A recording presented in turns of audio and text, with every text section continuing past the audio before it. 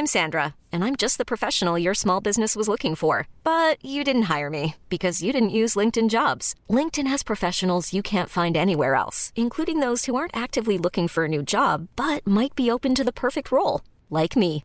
In a given month, over 70% of LinkedIn users don't visit other leading job sites. So if you're not looking on LinkedIn, you'll miss out on great candidates like Sandra. Start hiring professionals like a professional. Post your free job on linkedin.com/achieve today.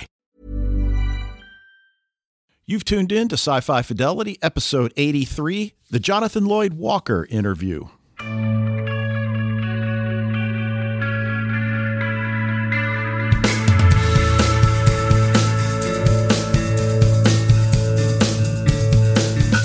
Welcome back to the podcast, everyone. It's Mike and Dave with you here again. We hope you had a wonderful holiday and getting ready for the new year. And we have a little present for you ourselves here at the end of 2019. And it's for you Van Helsing fans out there. And I think, Dave, you probably are one of the most hardcore fans of this show over the seasons that there have been. You've really been supporting this show quite a bit. And I think Jonathan was very appreciative of that when he agreed to do this interview, correct? Yeah, and the thing that continually amazes me is, as you know, this is not the kind of show that I generally gravitate towards. And to be fair, I was assigned it back at the beginning of season 1 and thought, Simon Barry, okay, I'll give it a shot. And I loved it right from the start. And it's still not something I ordinarily go to, although I did love Blood Drive, but Van Helsing is not Blood Drive. Don't get me wrong. Yeah, and Jonathan Lloyd Walker has, of course, some history with us as well. It's interesting that we recently revisited with the first interviewee on Sci-Fi Fidelity, Dominique Tipper of The Expanse.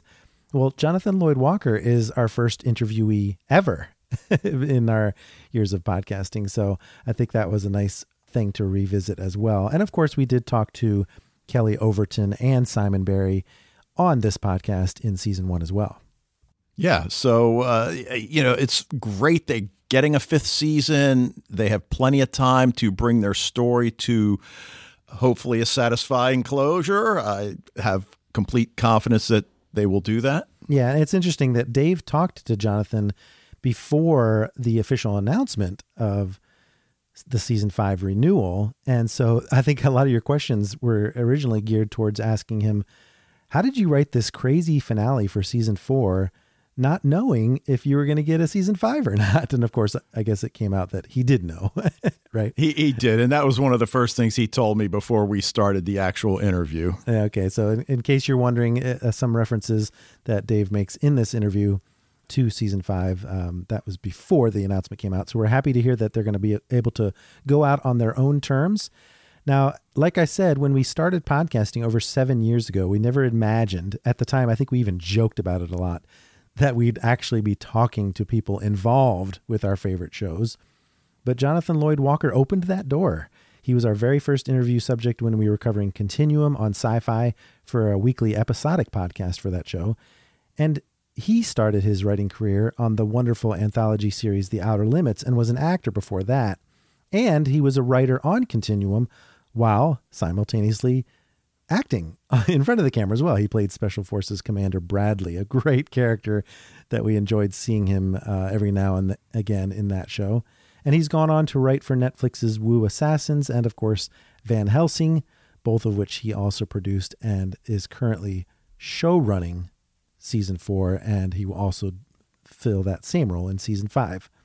So here's our interview with Jonathan Lloyd Walker about Van Helsing season 4. All right, I'm here with Jonathan Lloyd Walker, who is currently the showrunner for Sci-Fi's Van Helsing, which appears on Friday night. And Jonathan, Mike and I have known you since our Continuum days, and the fact that you were our first interview opened up so many doors for us with cast members, writers, directors. Again, we really appreciate that, and welcome to the podcast. Well, thank you once again for having me.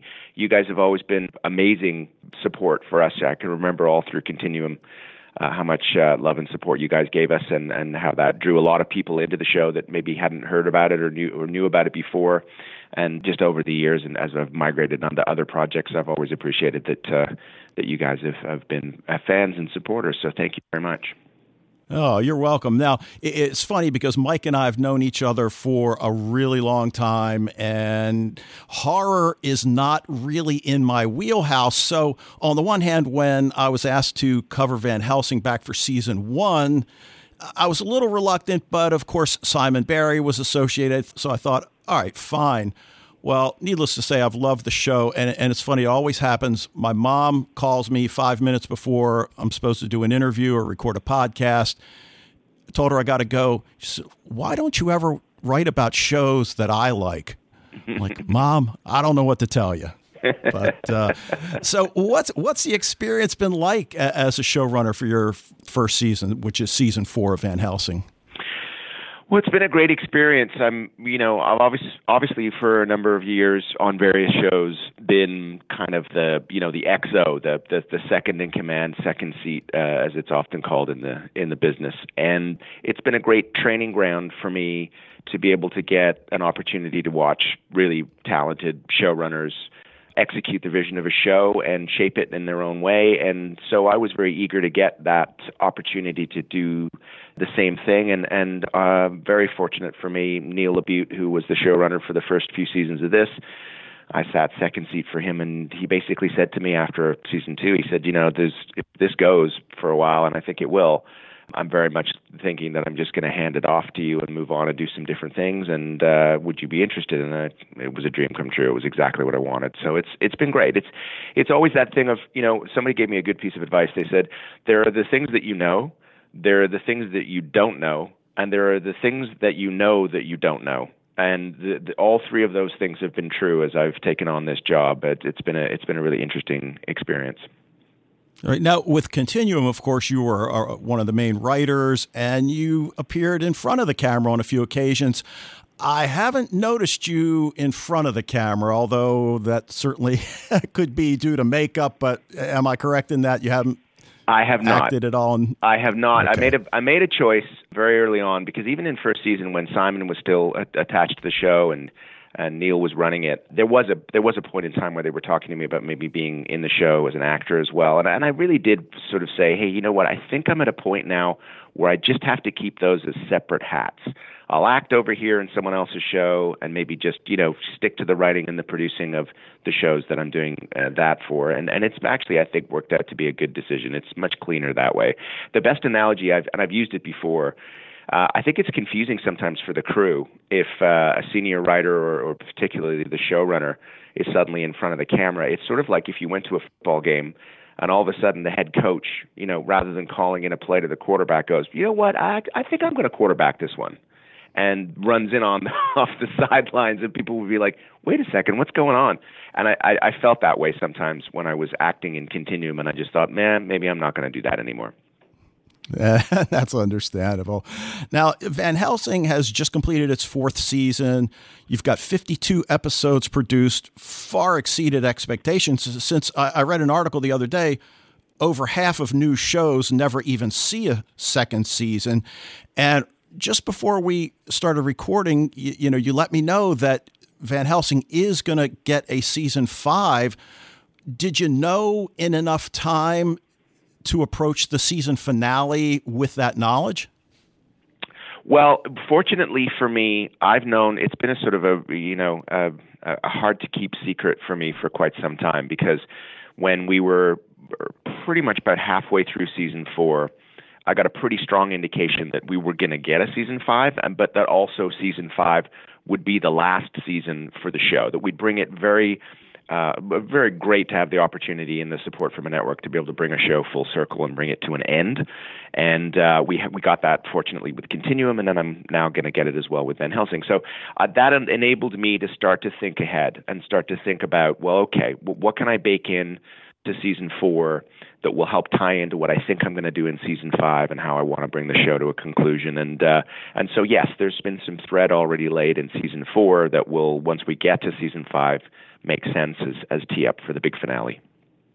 Yeah, because as a reviewer of individual episodes, sometimes you look at a season finale and I think to myself, well, this is a show that knows it's coming back. And of course, you mentioned Continuum, and we had that interminable wait to find out if there was going to be a fourth season, and you got that 6-episode final season. So, yeah, that's really great that you had enough time to plan. So that kind of leads me into the Van Helsing story, which I want to take a little bit of time and go back to the beginning, because it's really been about Vanessa's journey of self-discovery after she wakes up from that 3-year coma. And then, of course, the unwanted burden of being mankind's savior against the vampire virus. But then we get Scarlet, her sister, in season 2 and 3, and now Violet and Jack in season 4, and we're seeing a little less of Vanessa.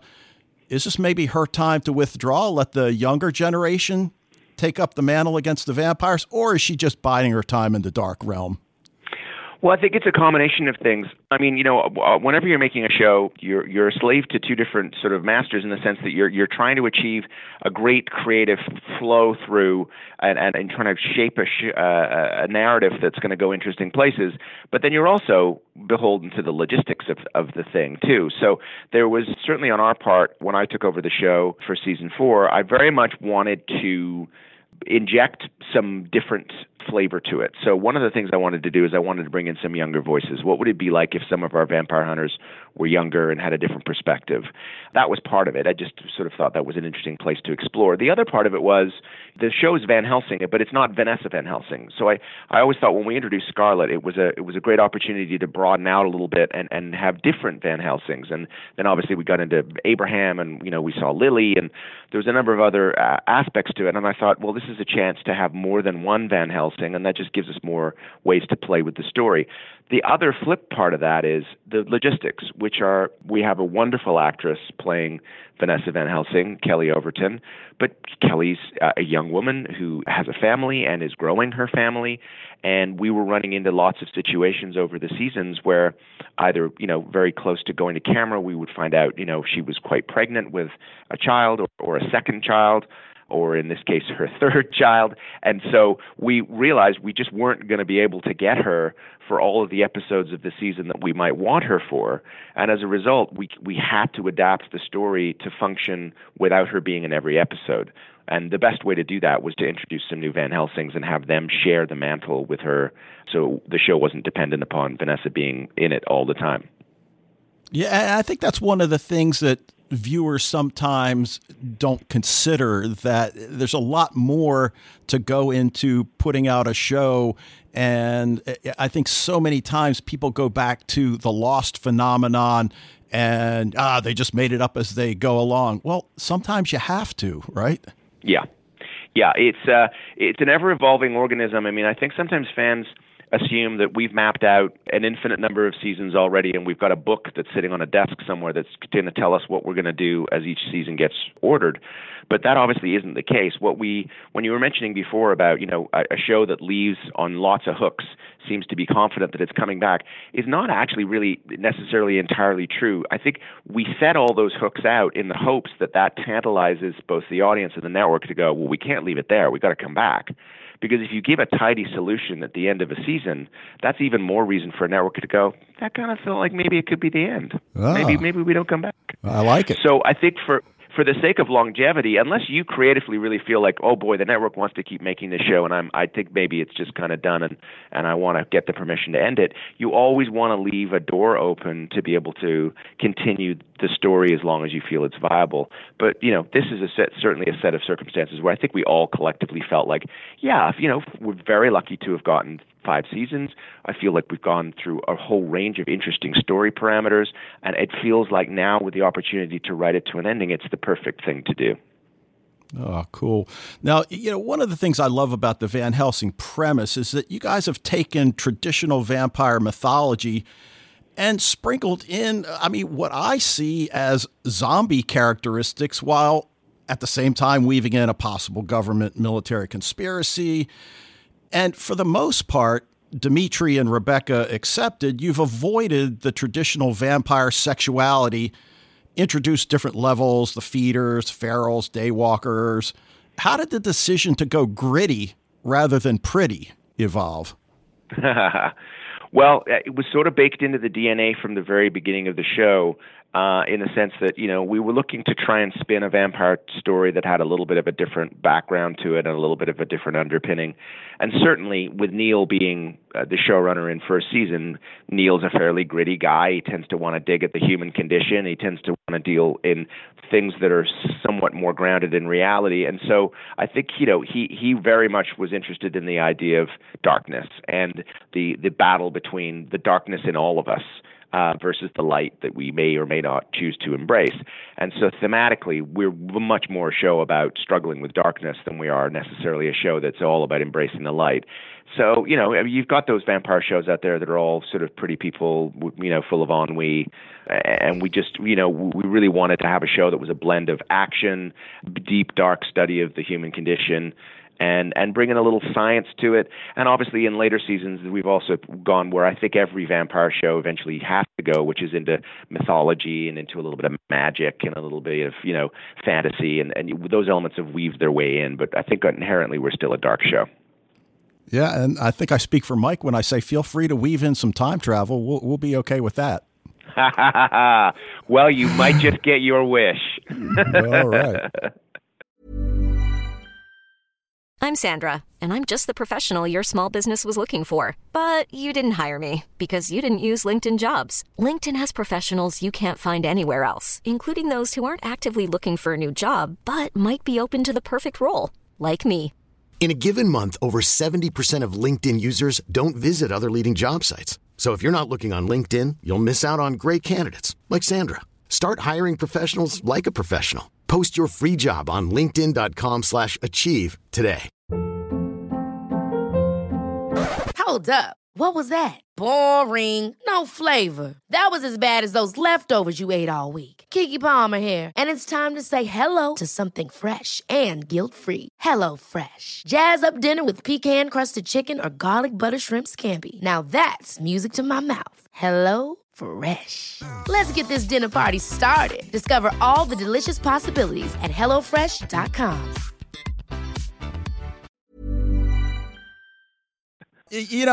One of the things I noticed this season, and it's entirely possible you were doing this previously and I just missed it, but one of my favorite editing choices occurs after the opening 3 or 4 minute teaser, and that ends and the Van Helsing title slide comes up, but you hold the slide for, 5 to 10 seconds, and we still hear the audio of what's usually a fairly gruesome scene. So was that new this season, or did I just imagine that?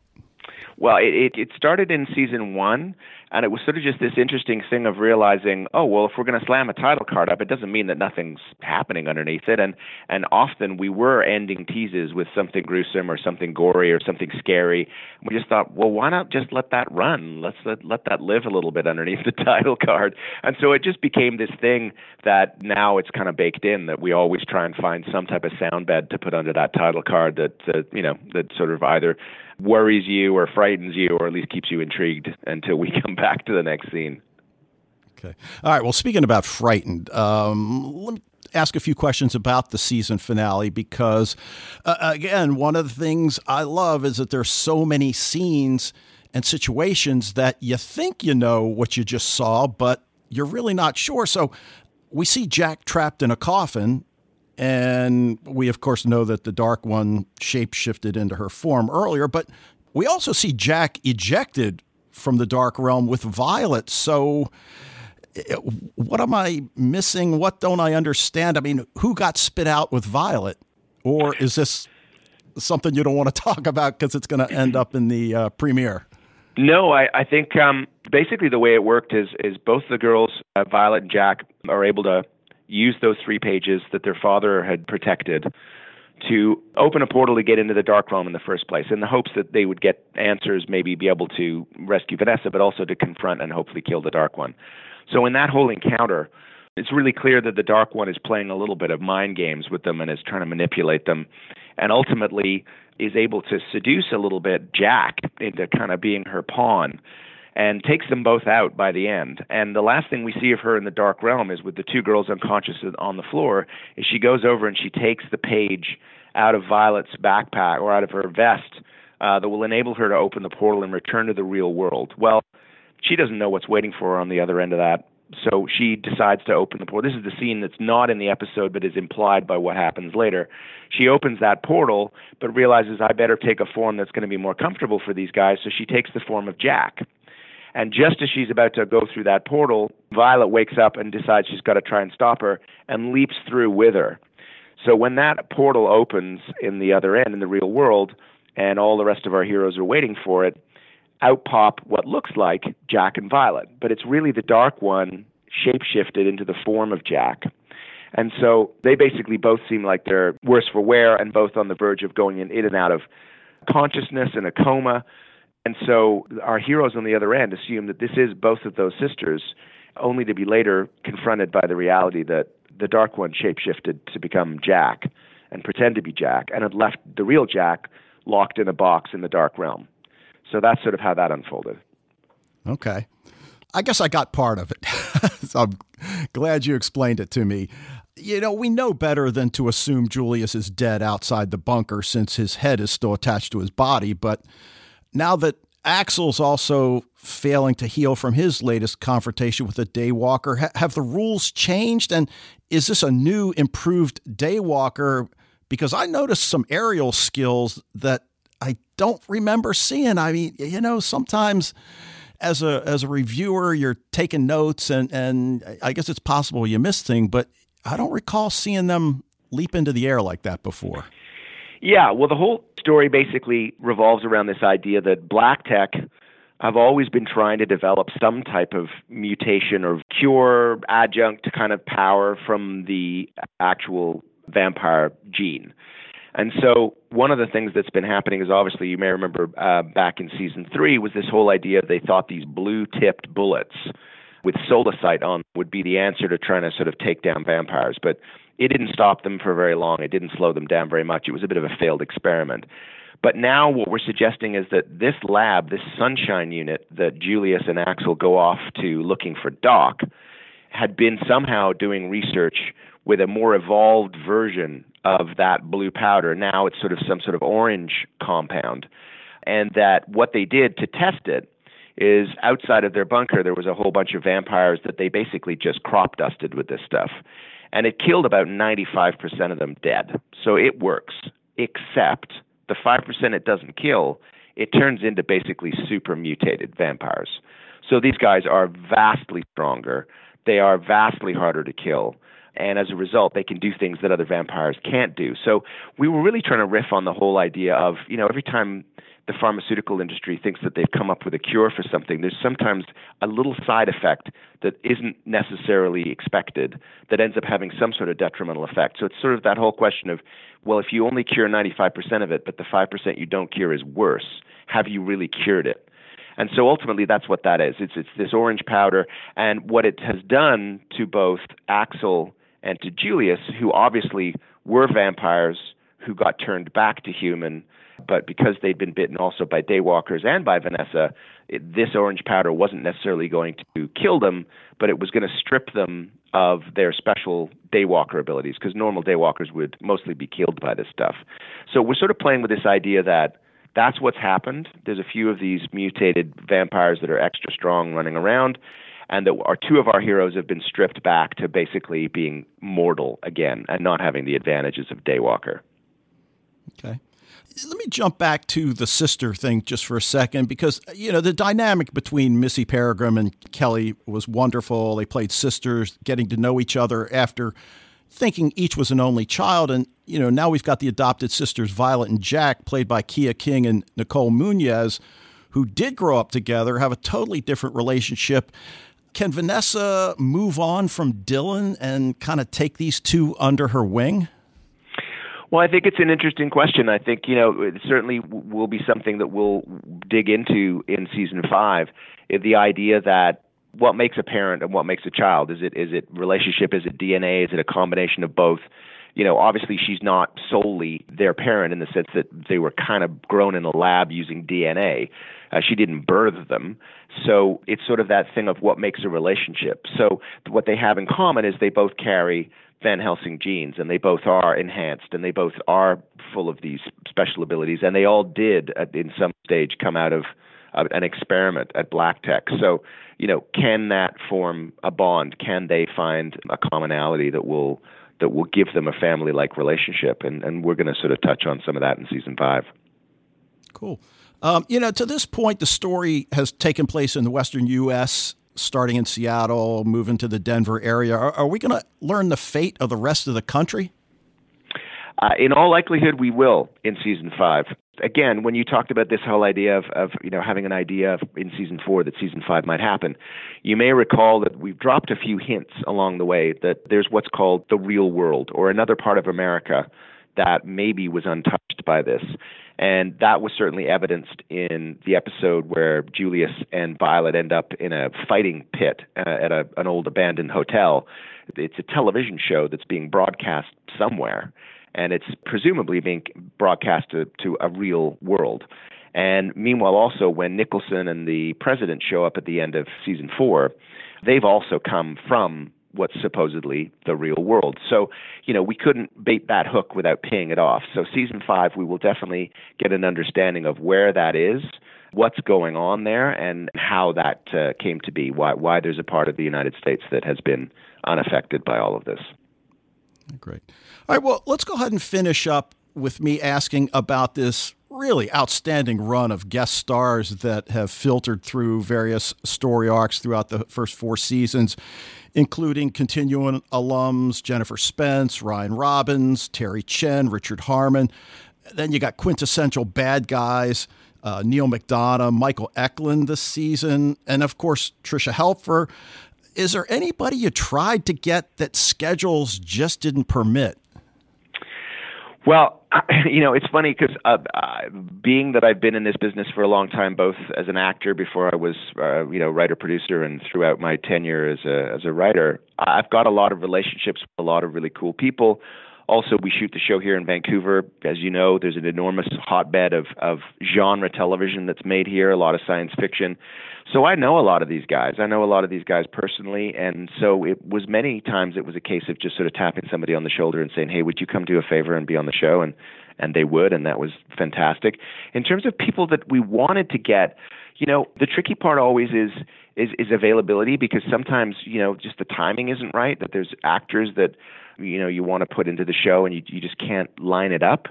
There's a couple of people for sure, but they're people that maybe the fan base wouldn't know. But there was, at one point, a buddy of mine from Toronto who's a great actor, and I've known him for a long time, Peter Outerbridge. I was trying to get Pete in the show. Also, Eric Johnson, who many people may know. I actually acted alongside him in a bad television show called Flash Gordon about a dozen years ago. And he's also most notably known for being in the Shades of Grey movies, or whatever those adapted from the books. I forget what it's called now. But anyway, so he's a great guy, and we weren't able to get him, and the timing didn't work. But it's always that thing of it's lovely when you got a Rolodex full of amazing, talented friends that you can just kind of grab. Because another one we did get is Aaron Douglas, who, of course, used to be on Battlestar Galactica and shows up for the last few episodes of season 4. So, yeah, pretty lucky, the people we were able to get versus the people that we weren't. Well, listen, Jonathan, I want to thank you so much for taking time out to talk to me today. Great news that Van Helsing is going to get a season 5. Are we looking at another fall premiere? That seems to be the pattern. It's very much up to the network about when they will drop the show, but definitely the production calendar as it's working right now is right in line with what we've done in previous seasons. We'll be going to camera in the spring. We'll shoot through until the early part of the summer, which would very much line us up for a fall premiere for season 5. So my hope is that it'll be on the same timeline. Good. And for any of you guys out there that haven't seen Van Helsing, you can go to Netflix and get caught up there, which is what I've been doing, going back and rewatching the early seasons. So, Jonathan Lloyd Walker, thank you so much for your time today, and good luck with season 5. Thank you so much. Well, Mike, I have a ton of questions that I wish we'd had more time to ask. And in particular, I noticed in one of the episodes, the medical clinic the characters go to, it says Walker Medical Clinic on the wall. And I'm thinking like, all right, the writer's trying to get in good with the showrunner. But as it was, he was so giving of his time. And as any listener knows, our interviews are generally 15 to 18 sometimes 20 minutes. So this was a little longer than usual, could have gone much longer, but it was great to talk to him about Van Helsing and even some of the, as we concluded with, some of the guest stars that he's been able to bring on to Van Helsing, many of whom we know from Continuum.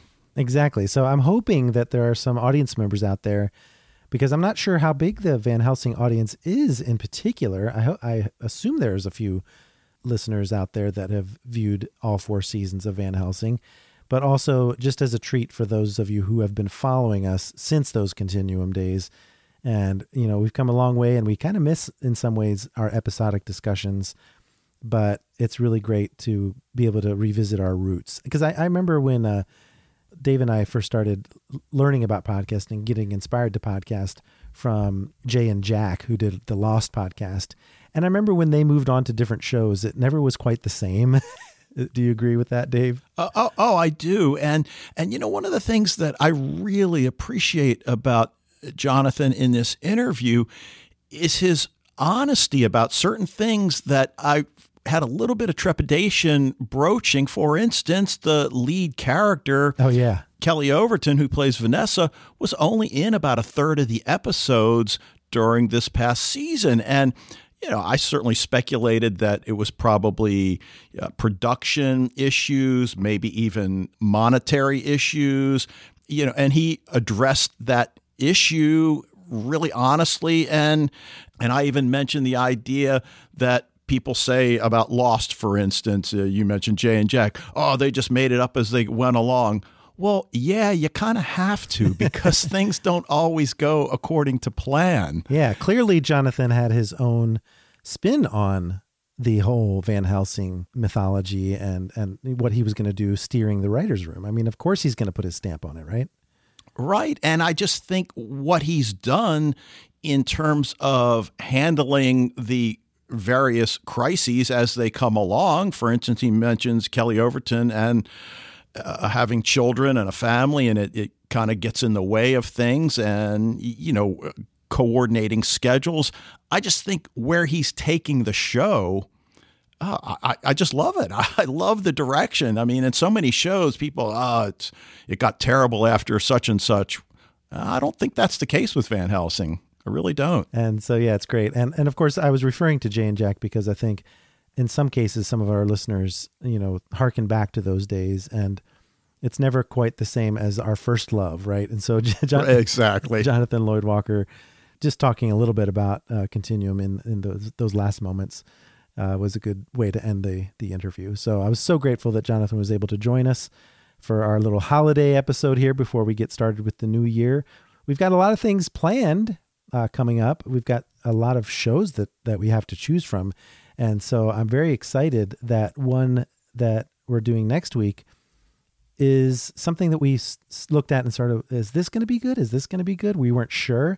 And I can't wait to dive into it. And that's The Witcher on Netflix. Have you been doing some preliminary research before the December 20th release? We're recording this before the premiere on Netflix on December 20th. Well, I have. And again, this is not a show that I would ordinarily gravitate towards, but, you know, the trailers are pretty darn cool. So, yeah, I'm really looking forward to checking this out when it drops tomorrow. We're recording on Thursday, the 19th. Exactly. And so those of you who are listening to this podcast on its release date or shortly thereafter, hopefully you've gotten a chance to check out The Witcher and are ready to dive into our discussion with it next week. And of course, we will have caught up to you by that point, and we'll even probably have a little bit for you in the spoiler zone. So that's going to be next week on the podcast. But that's it for this episode of Sci-Fi Fidelity and this year of Sci-Fi Fidelity. Keep the discussion going on social media. You can follow Den of Geek on Twitter and Facebook at Den of Geek US, and we are at Sci-Fi Fidelity. And in the meantime, we'd love it if you could rate and review the podcast wherever you access it, and be sure to send us your suggestions for future topics via social media or in an email to sci-fifidelity@gmail.com. Thanks again for listening, and we'll see you next week.